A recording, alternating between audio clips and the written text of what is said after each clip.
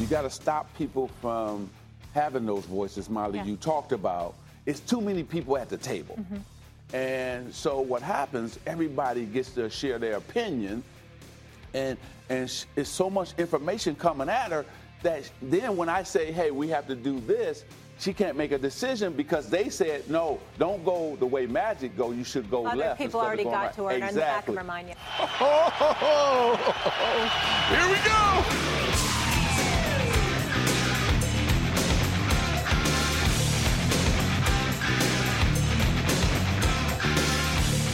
Tuesday, May 21st, 2019. Thank you for downloading, and thank you if you are a subscriber. This is another late-night edition that is going to be recorded while the Bucks are battling Toronto in game number 4. You may say, Zabe, you're not doing your job. You need to focus on this game and bear down. Ideally, I'd like to do that, but I think I can multitask. This will sort of be like watching the game with a friend or with two friends, because we're going to bring on my man, Andy Poland. Stretching his bedtime, by the way, to have him up this late. Hello. I called you on the mobile, Andy. I hope this connection is solid. Okay, either way, you can call it home or you can call on the mobile. Nah, it's too late. Too late. We're already recording. We're already in. Andy Poland, everybody, on the late night CzabeCast. Thank you for staying up late. What's your bedtime these days? Oh, by the way. Oh, it depends. I mean, I've been watching a lot of the series. I watched the entire game last night, and I'm back and forth with the Nats and the Bucks tonight. Yeah, there you go. The NBA playoffs have been really entertaining, haven't they?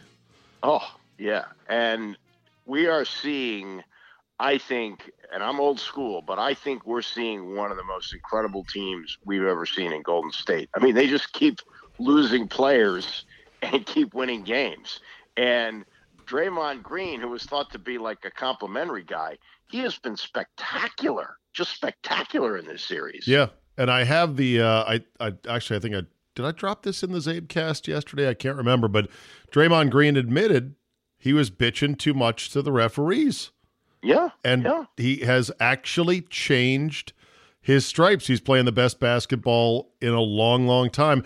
And Steph Curry is unique. I mean, Steph Curry is interesting because a lot of people still don't put him on the same level as LeBron as a star player or Kevin Durant as a star player. Mm-hmm. Would you agree that that's kind of the feeling? Yeah, because he's kind of a curiosity in that he does something better than anybody's ever done it, but shooting has always been sort of, I don't want to say looked down upon, but it's not something that you look to carry a team with. You know what I mean? Right. And he has really, I mean, look, Klay Thompson's a great player too, but Thompson's had some cold games, and to put together 4 straight 35-point games. I mean, I'm old enough to remember what Rick Barry did to the Bullets in 1975.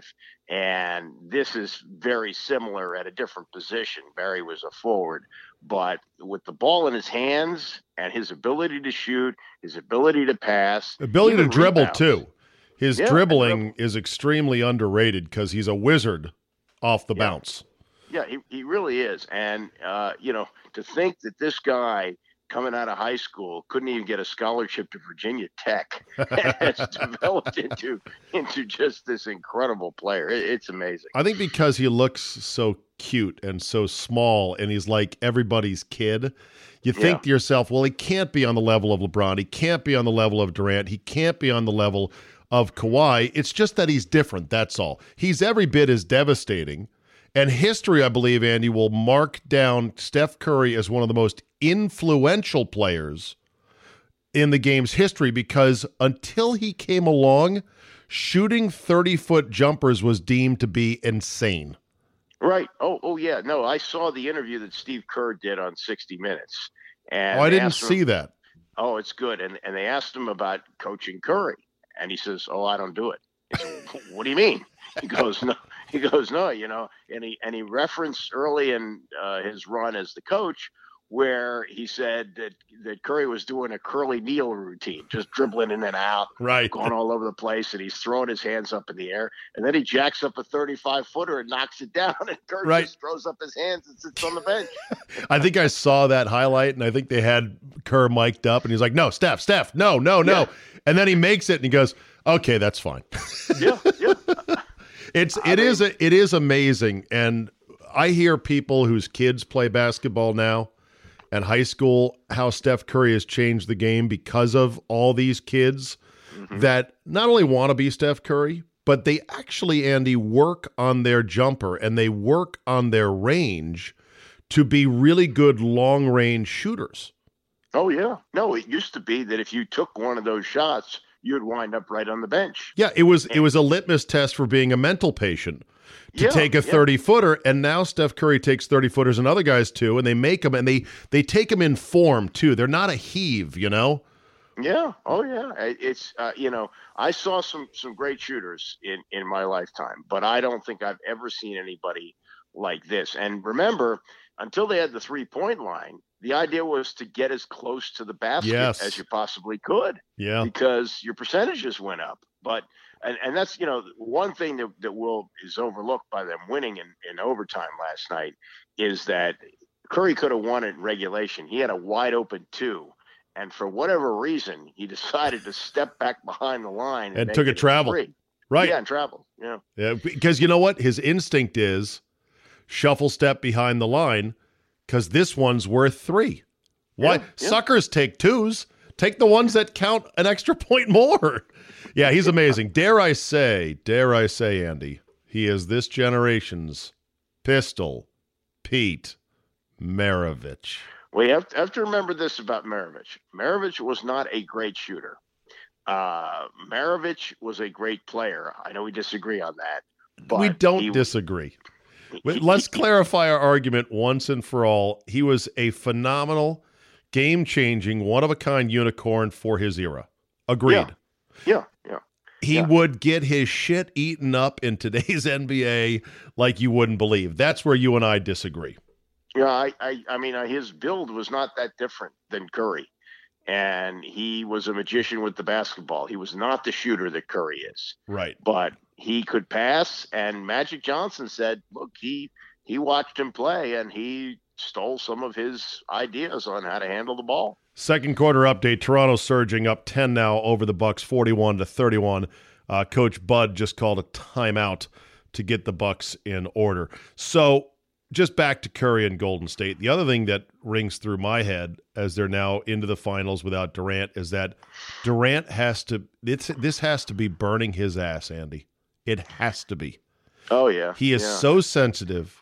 He is so needy, no matter how much he might protest otherwise. The fact that he had a burner account on Twitter and was going after rando people who were going after him tells you all you need to know about his insecurity. Well, also, if Draymond Green wasn't stupid enough to kick LeBron and the fellas a few years ago, right? They would have won 2 without him and 2 with him. And if they win in another one without him, that would be, 5, and only 2 of them would have involved him. Now, he was the MVP, but it's pretty clear that this team is Curry and it's Draymond Green right now. And it's Curry, Curry, Clay, and Draymond. Those are the essential 3. Iguodala is still very essential defensively. And then the other fill-in guys are filling in. It's like they're giving minutes to dudes you didn't even know were on the roster.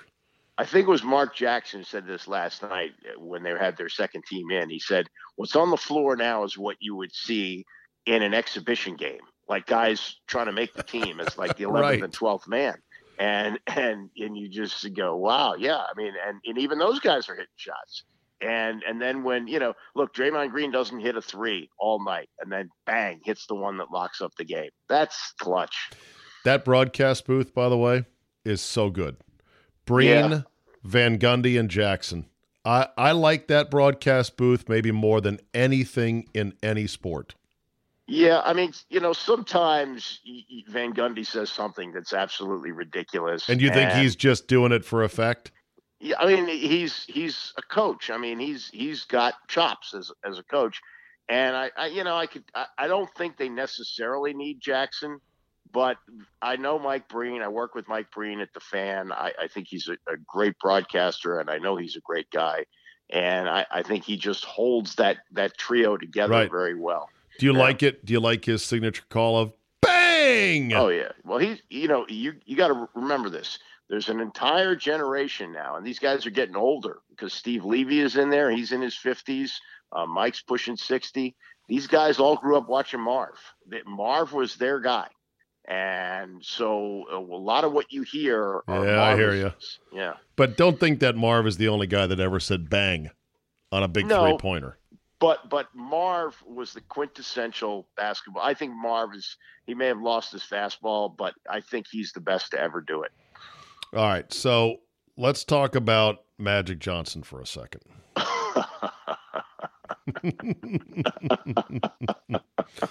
I had said when he quit suddenly and didn't even tell Jeannie and surprised the Lakers, my stance was, okay, that's probably not ideal, but I like Magic. Magic is a good guy, and he probably realized I don't need this shit. Then after what he pulled on the day they were announcing Frank Vogel, I said, okay, you're a two-faced fucking liar. Get out of here. I got rid of my Team Magic jacket after what happened yesterday. Your thoughts? Yeah, Charles Barkley said on PTI tonight, he said, oh boy, what did he say? He said Magic burned the whole house down. He also arguably burned his own reputation down, because here's my problem. Why did he say I couldn't tell Jeannie I was quitting because she's my sister and she'd be so disappointed she'd talk me into staying, and then turn around and trash the shit out of her and everyone else? Yeah, I don't get that. And look, Pelinka was probably right. He wasn't showing up in the office. He wasn't working hard. I don't know if that's backstabbing. That was probably fact. Right. And the Lakers are a mess. We know that.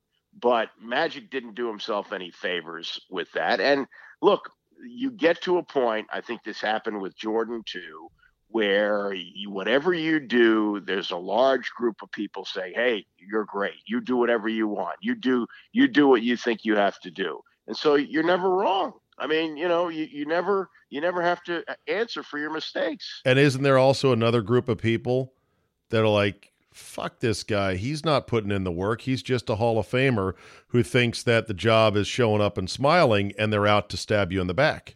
Yeah, no, I think he thought he'd come in and he'd lock up LeBron, which he did, and then he could just continue to recruit on Twitter and other means. And the league said, no, you can't do that. But I'm Magic. I should be able to do that. Did you see LeBron, or did you see Magic's tweet tonight? Big corner three, Middleton, scrapping. They're still down 10. Now they're down 7, 8:25 second quarter. As we continue our live CzabeCast here during the Bucks-Raptors game number 4. Did you see Magic's tweet tonight? No. What did he say? You don't follow Magic on Twitter? Come on, Andy. I guess I should. Here, get this. Irvin Magic Johnson, blue check mark. Getting my skinny popcorn ready for Milwaukee versus Toronto! Exclamation point. I think I'm going to go with sea salt and pepper. I saw that. I did see that. Yeah, somebody else retweeted it. So, a couple things. One, remember how he said, I want to feel free to tweet and congratulate the players in this league, and I couldn't do that as GM? Yeah. People are like, wow. Someone responded, yeah, I'm sure glad that I got this tweet instead of a ring this year as a Laker fan. But, this one, what? Yeah, all right, go ahead. I was just going to say, this occurred to me. So these guys don't live in the same world we live in. So when they don't get something, we go, how could they not understand that? They just don't. Right. Remember when Dan Marino was going to run the Dolphins and he started getting questions about being a figurehead, and he was like shocked at that? He was like how dare you say that? Yeah, and then he resigned like a couple days later. Yeah, he lasted all of 2 days. It was a Rick Majerus-like tenure. May Rick Majerus rest in peace, who quit coaching the USC after a couple of days, right?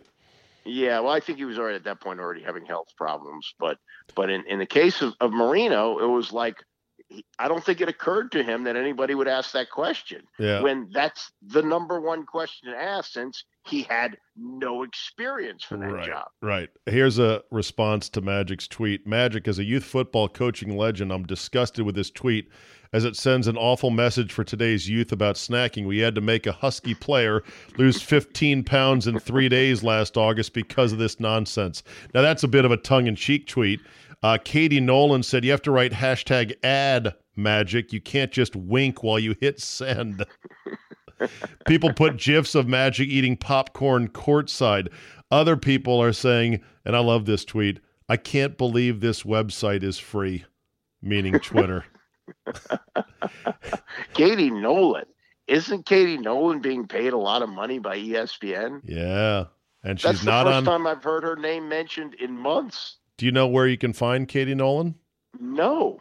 Witness Protection, otherwise known as ESPN Digital, otherwise known as ESPN Plus, otherwise known as not ESPN as we know it, meaning the channel that's on your TV.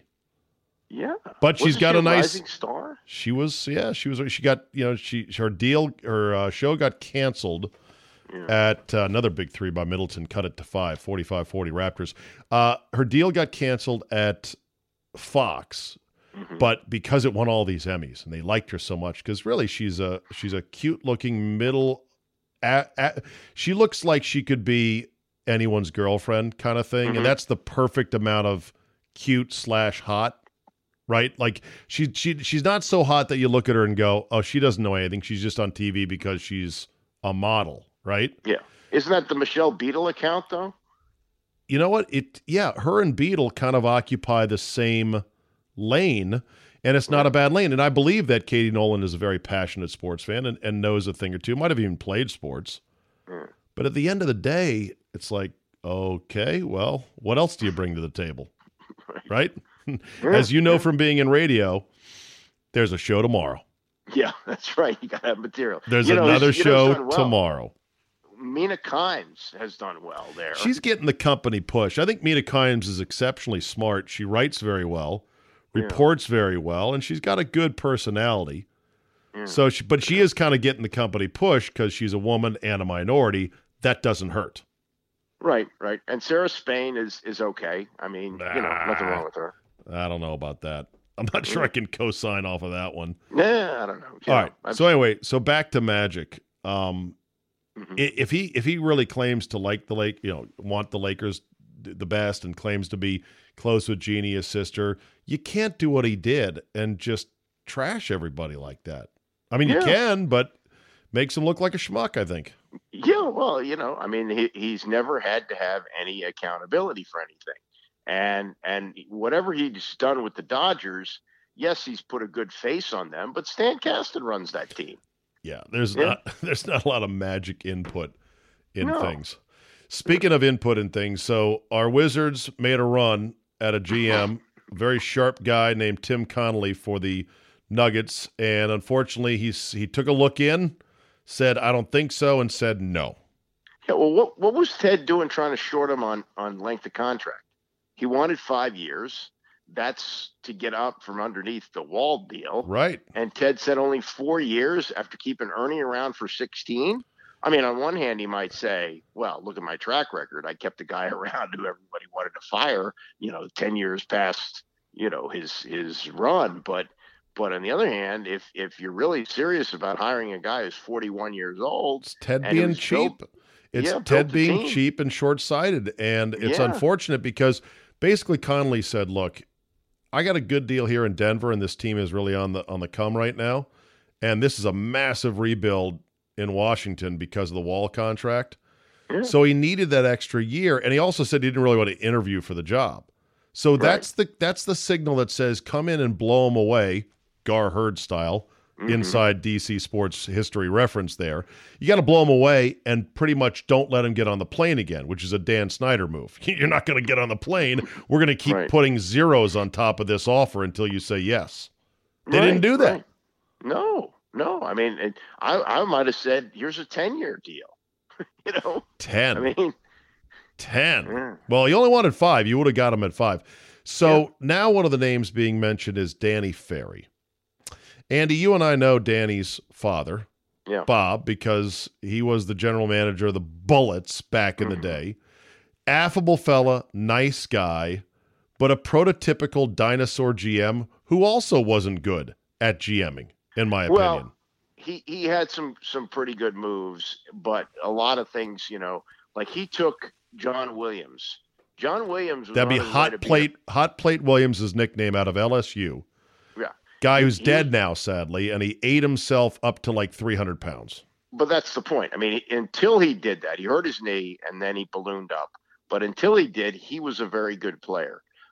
He drafted a guy like Jeff Ruland, and Jeff Ruland became a very good player. And then he traded him for Moses Malone. Part of what Bob Ferry had to operate under was an owner in Abe Poland who wanted to win now. Right. And when the Bullets got old, the Hayes and Unseld team that had been to the finals twice and actually 3 times in the 70s, when those guys got old, Bob Ferry went to Abe and he said, okay, now we got to stink for a while, get some draft picks and rebuild. And Abe said, no. We got to keep a competitive team on the floor, right? Which is what they did. And, they were going out in the first round every year. They got old. They started picking up guys like Bernard King. I mean, the way to do it is you got to take it down to the wood. Yeah, the process may have been an extreme, but the process has always generally worked in the NBA. Yeah, well, it's hard to excuse, though, when Ferry had both Muggsy Bogues and Manute Bol on the team. I mean, that just screamed freak show. Like, yes, you're not serious about building a team. You're just assembling a circus. Well, I mean, look, Manute Bol was a second-round pick. Muggsy, he gave up on too early. Muggsy actually had a good career in the NBA. He was pretty good in Charlotte, which is pretty fucking amazing for a guy who was, 5'3"? 5'3". Think about that. He could dunk.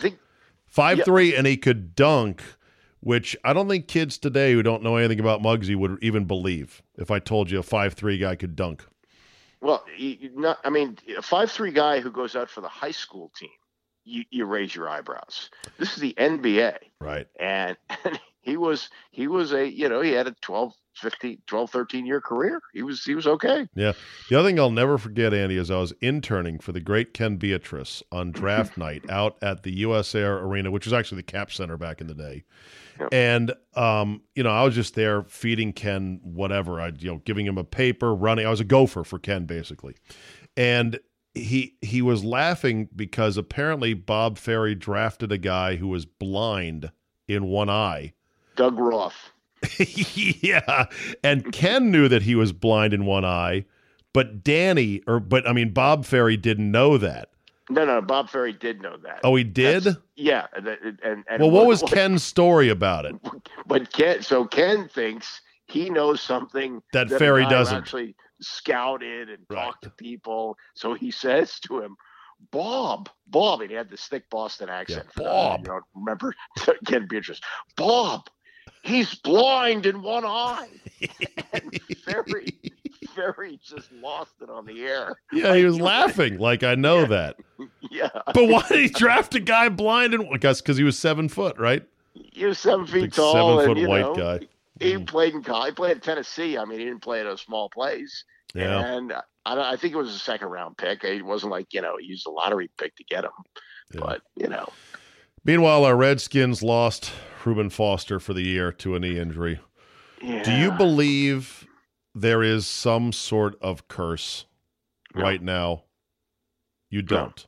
No, I don't. I just think it's circumstance. And Alex Smith, broken leg. Yeah, Colt McCoy, broken leg. Other injuries. Yeah. Darius Geist. Now Reuben Foster.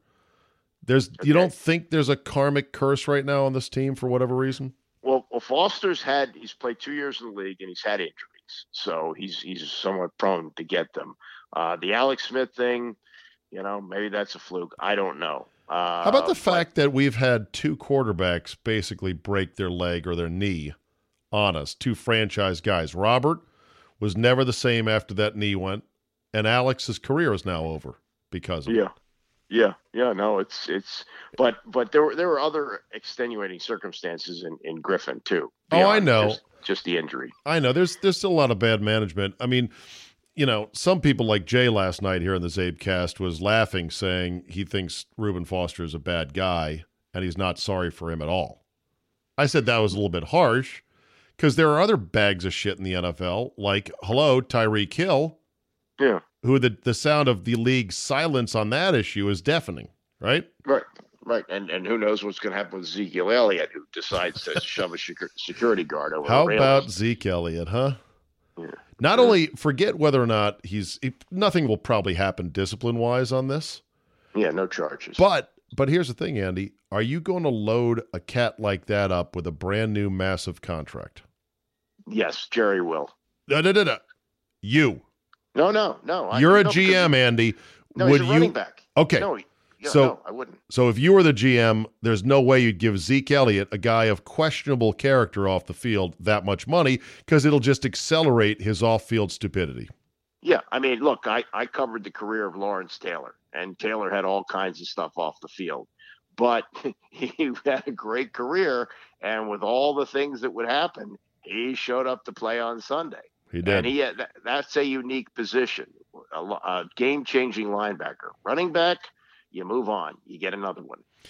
Yeah, it'd be interesting to see if the league ever gets back to where running backs matter and where running backs are featured parts of teams' offenses and not just component parts.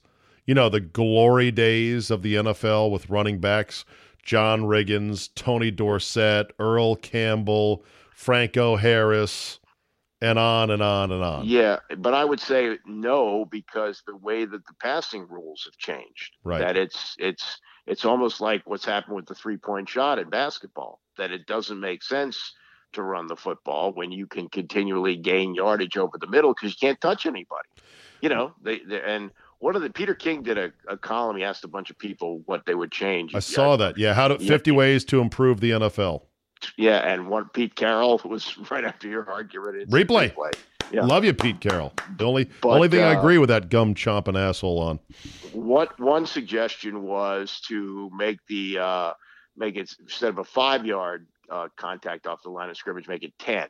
Interesting. Yeah. So slow the passing game down just a bit? Yeah, just take it down. And if you did, then the running game, I think, becomes more important. And, occasionally you'll have a generational talent like Adrian Peterson, who even at his advanced age is still effective. Right. But my tweak would be this, and it would have multiple benefits. And my tweak is greatly liberalize holding on the offensive line, meaning change your definition of it and don't call nearly as much holding. Here's what it does, Andy. It makes the running game more explosive so that getting a guy to average 6 yards a carry is not hard to do because you're letting the O-line hold more. It protects your most valuable asset as a league, quarterbacks, because it dials sacks down to maybe the leading sack guy a year might have 6. So you've reduced the injuries, reduced the heat on the quarterback, and you increase the running game. Offense would go up. Passing would still be explosive because the quarterback's going to have more time back there. What's the downside? Well, it's funny because back in the day when Jim Brown was dominating the league and running, the blocking rules were much, much more difficult than they are now. You had to have your hands at your chest. You could not extend your arms. Right. And so what you're suggesting is... So it's amazing that running was that effective back then, given that it was harder to block according to the rules. It was harder to block, but you could also tackle the wide receivers. So exactly. you had Pat Fisher. And kids, when Andy says tackle the wide receivers, he is really not exaggerating. You almost literally could. Harold Carmichael played wide receiver at 6'8" for Philadelphia. And Pat Fisher, a guy that we know and is a little Meshuggah from taking too many hits now, he would just chop them down. Pat Fisher was 5'10"? 5'9", I think. 5'9", yeah. And 5'9", if he's an inch tall, as Ken Beatrice would say. and he would just, you just see Harold Carmichael is a foot taller go, timber. Speaking of rules in the NFL, this came down today, or this was reported by the Wall Street Journal today, that the NFL's new you can challenge pass interference rule may have to get rewritten because once they passed it hastily at the owners' meetings in Phoenix over the winter and then went to go play golf, they realized, oh shit, there could be a ton of inconsequential plays challenged that makes the game longer and longer and longer. It was another case of the league not really doing their homework on this and asking people and coaches, how is this going to really play out?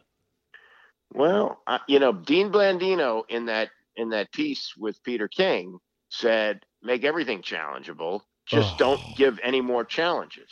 Like, give the coaches still the 2 that they have. Let them be more selective with them. You know why that won't achieve what replay fanatics want? Why? Because replay fanatics, Andy, want a perfection in officiating that's impossible to achieve.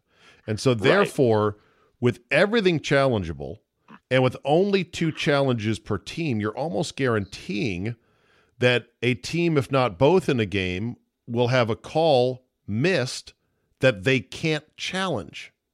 And that will then drive the replay fanatics crazy because the replay fanatics, or fairies as I call them, want fairness. They want perfect officiating. And you and I are old enough to know that sports are not fair. Always. Oh, I know. But I would still like to have, and they tried it with the 8 games of the AAF, is to have that referee in the sky to overturn something egregious like we had in the Saints-Rams championship sort game. of like a what the fuck ref. You need one what the fuck ref upstairs that when they see something completely wrong can stop the game and tell the refs on the field, hold on. Yeah. Who can do exactly what every one of us at home was doing when we saw that play. You know, the NHL could use that because I bet a what the fuck ref in the stands. Middleton, another big 3, Andy. He's on fire this half. Bucks have cut it to 6, under a minute first half, 59-53, Toronto on top. The refs in the Stanley Cup game between St. Louis, they missed a hand pass, all 4 of them. The league actually apologized, and they benched the 4 refs, which is great. We rarely get the NFL benching a ref or a crew for fucking up. No. We also have a commissioner who had replacement referees and said, oh, everything's fine, until it wasn't for a Monday night game against the Packers and the Seahawks. So what do you think the Redskins going to be this year? Just back to them just for a real quick second. What do you think? I saw the Vegas over-under is 6. I would go under. Yeah. Uh-huh. You know what is horrifying about this team? I'm waiting. Oh, I figure you're going to tell me. I am going to tell you, but I'm going to make you. I'll tell you what's horrifying. The wide receivers. Oh, yeah, they don't have any. Doxson, Richardson, and this kid McLaurin, who everyone raves about, but he's a 3rd rounder for a reason, I think. Yeah. That's who and then Trey Quinn, Mr. Irrelevant.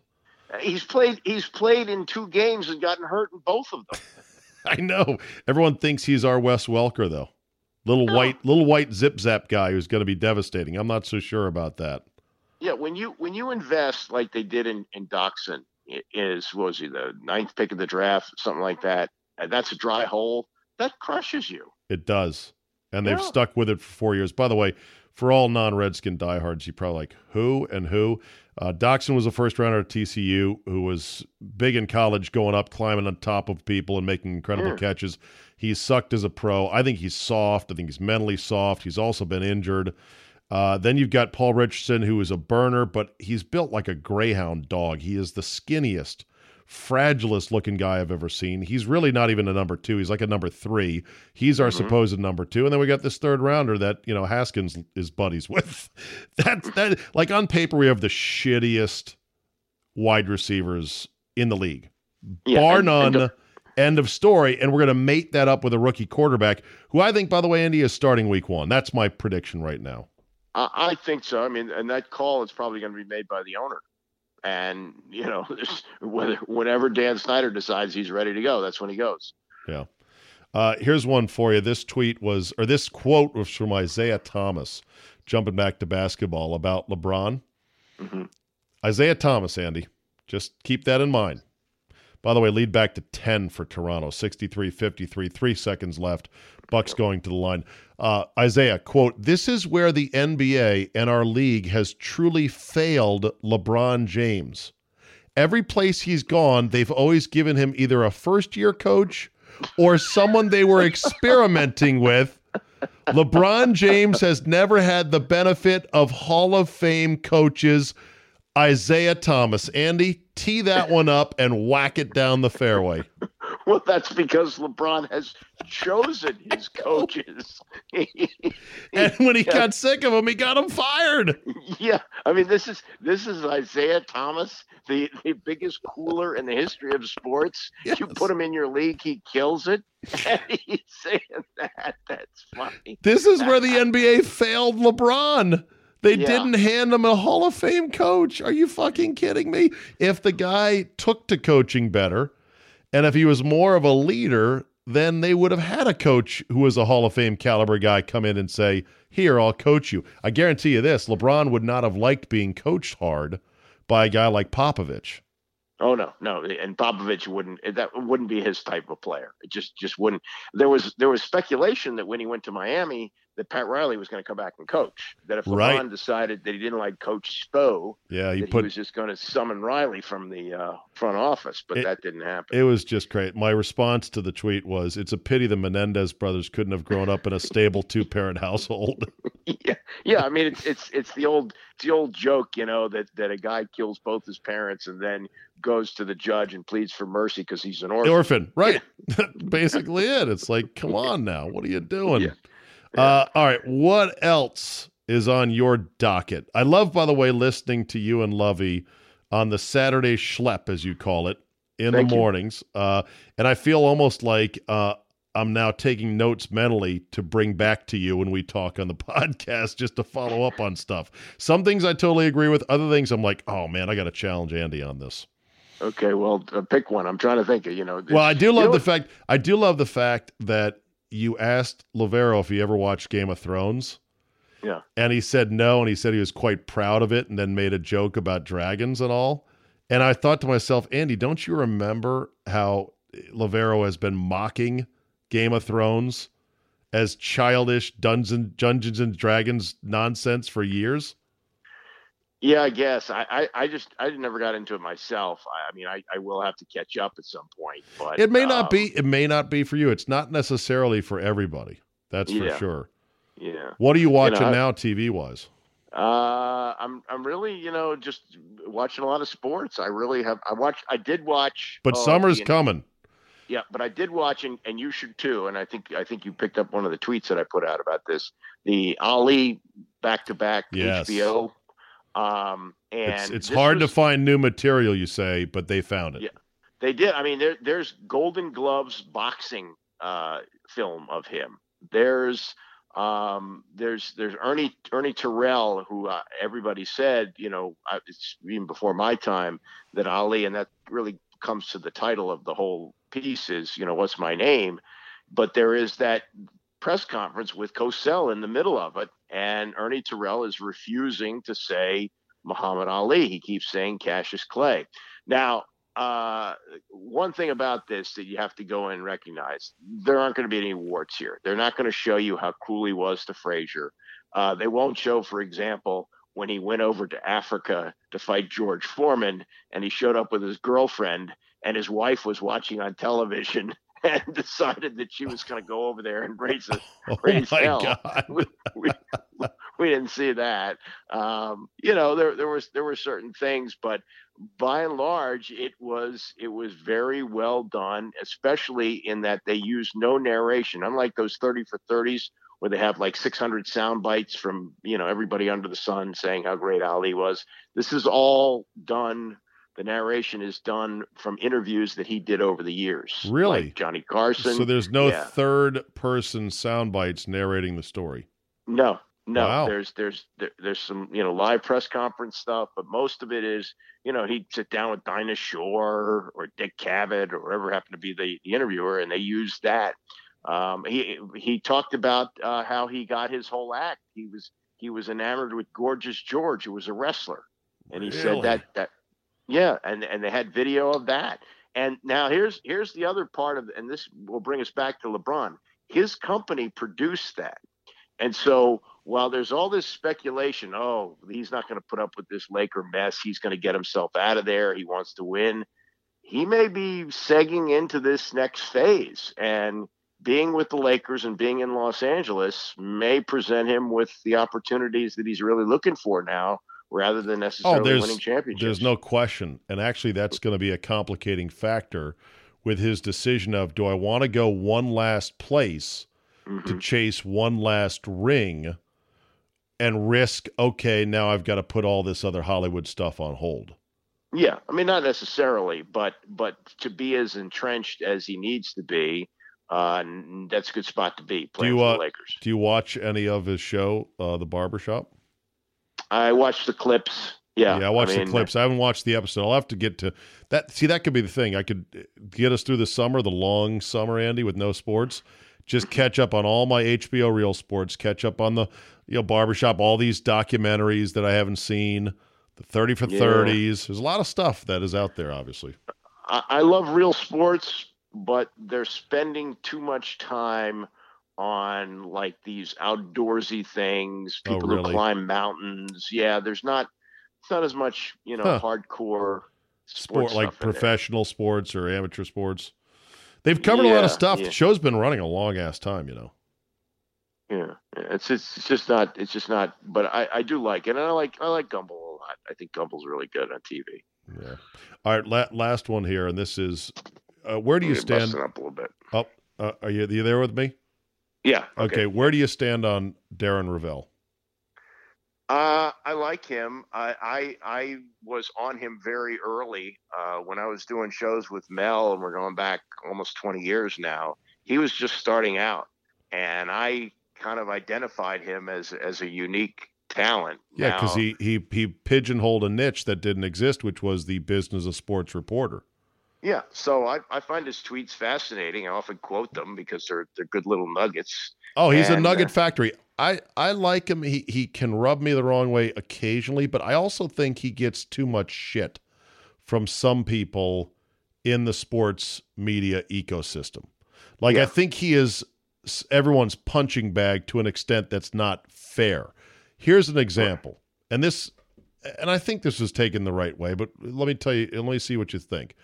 Darren Rovell tweeted that Harold Varner III began the day at the PGA on Sunday in second place, in line for a payday of $968,000. But after his terrible round of 11 over, he finished tied for 36 and will take home $48,200. He did not tag Varner with his Twitter handle, so he wasn't poking him, Andy. And this was a legitimate point about how there ain't no guaranteed contracts in the PGA Tour. That's a lot of fucking money, especially for a guy like Harold Varner.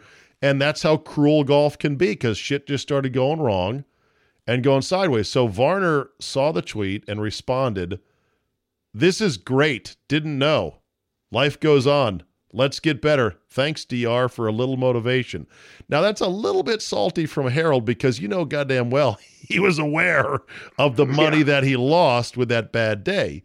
But he also didn't crush Darren, and I think was at least polite about it. That said, the responses to Varner's response just savaged Rovell. Yeah, but that's the Twitter universe that we live in. People are sitting there. It's like the buzzer on Jeopardy. They're waiting for one of those things so they can weigh in with something snarky. Chimes in, yeah, exactly. They're just killing Rovell on this. Yeah, no, I think he found something, and I don't quite get what he's doing now. I don't know what it has to do with gambling. It seems like he's putting out the same kind of tweets he always did. Yeah, on the Action Network. Yeah, but whatever. They must have a plan. I did see, though, last night in the pregame that they were talking about money line. They were talking about the over under, all those different things that they would kind of dance around.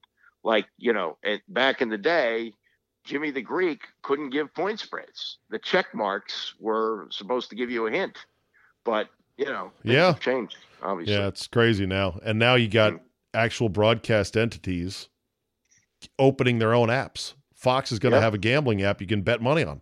Fox. I know. It's crazy. ESPN is opening that studio in Vegas on the Strip to talk nothing but gambling. The thing that I'm still wondering is, how is gambling sports talk radio any different than sports talk radio? I don't know, and I know that the years we worked together, you talked a lot about gambling, and everyone did. Everyone who was a sports fan that gambled a little bit talked about it. I think there are some people overestimating the desire for the nitty gritty, odds and over unders. People just want to know the line, basically. Right.